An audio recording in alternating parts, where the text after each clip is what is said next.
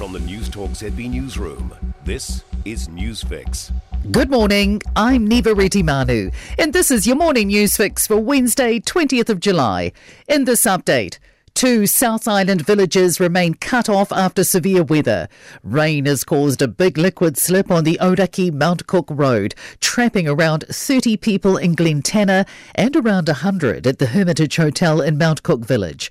Waka Kotahi says they'll do their best to get a single lane re-established today. A bridge washout has cut off Lake Oho Village with about 130 people at Lake Oho Lodge. Waitaki District Council says materials to repair the bridge are being stockpiled beside it while authorities wait for the water to recede. Oho Lodge General Manager Mike Nielsen says he's been told a fix could be a few days away, but he's confident they can feed everybody until then. We have freezers and fridges which usually handle about a week, 10 days and more really, because we only get a truck in once a week anyway. State Highway 8 from Terrace to Twizel and State Highway 6 from Lake Hawea to Haast also remained closed overnight. It's a very different problem on the other side of the world. London's mayor is warning residents not to have a swim or a barbie with the city in the grip of a major heat wave. Fire crews are dealing with the large number of fires in and around the city, including a major blaze in Wellington that's burned through fields and homes. Ambulance services are also treating many cases of heat exposure. Mayor Sadiq Khan says the situation is critical and people need to take it seriously. We all want to enjoy good weather. This weather is dangerous though. This weather poses a threat to life, and not just those who are older, not just those who are vulnerable. Wildfires are continuing to threaten parts of Spain and southwest France, while temperatures soar across Europe. Meanwhile, low-lying properties in Rarotonga are bracing for a potential repeat of last week's big swells. Beach Resort the Rarotongan is calling 300 guests booked for this week, asking if they want to cancel or reschedule.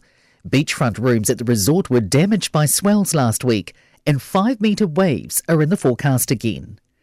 Cold water is being poured on a cash injection for councils. The government set aside $44 million to help councils with the costs of setting up the Three Waters reforms.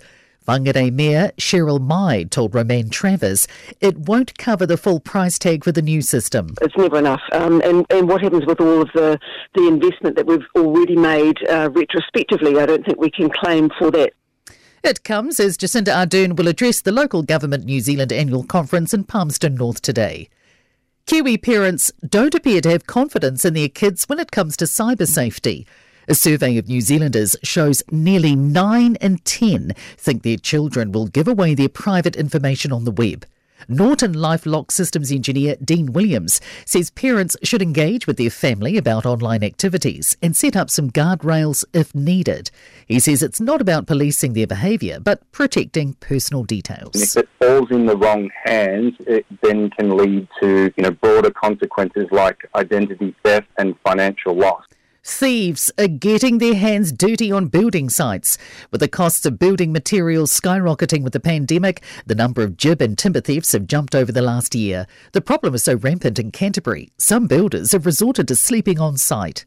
In sport, inconsistency has been used as the reason behind Reece Walsh's omission from the Warriors starting lineup for Saturday's NRL match away against the Raiders.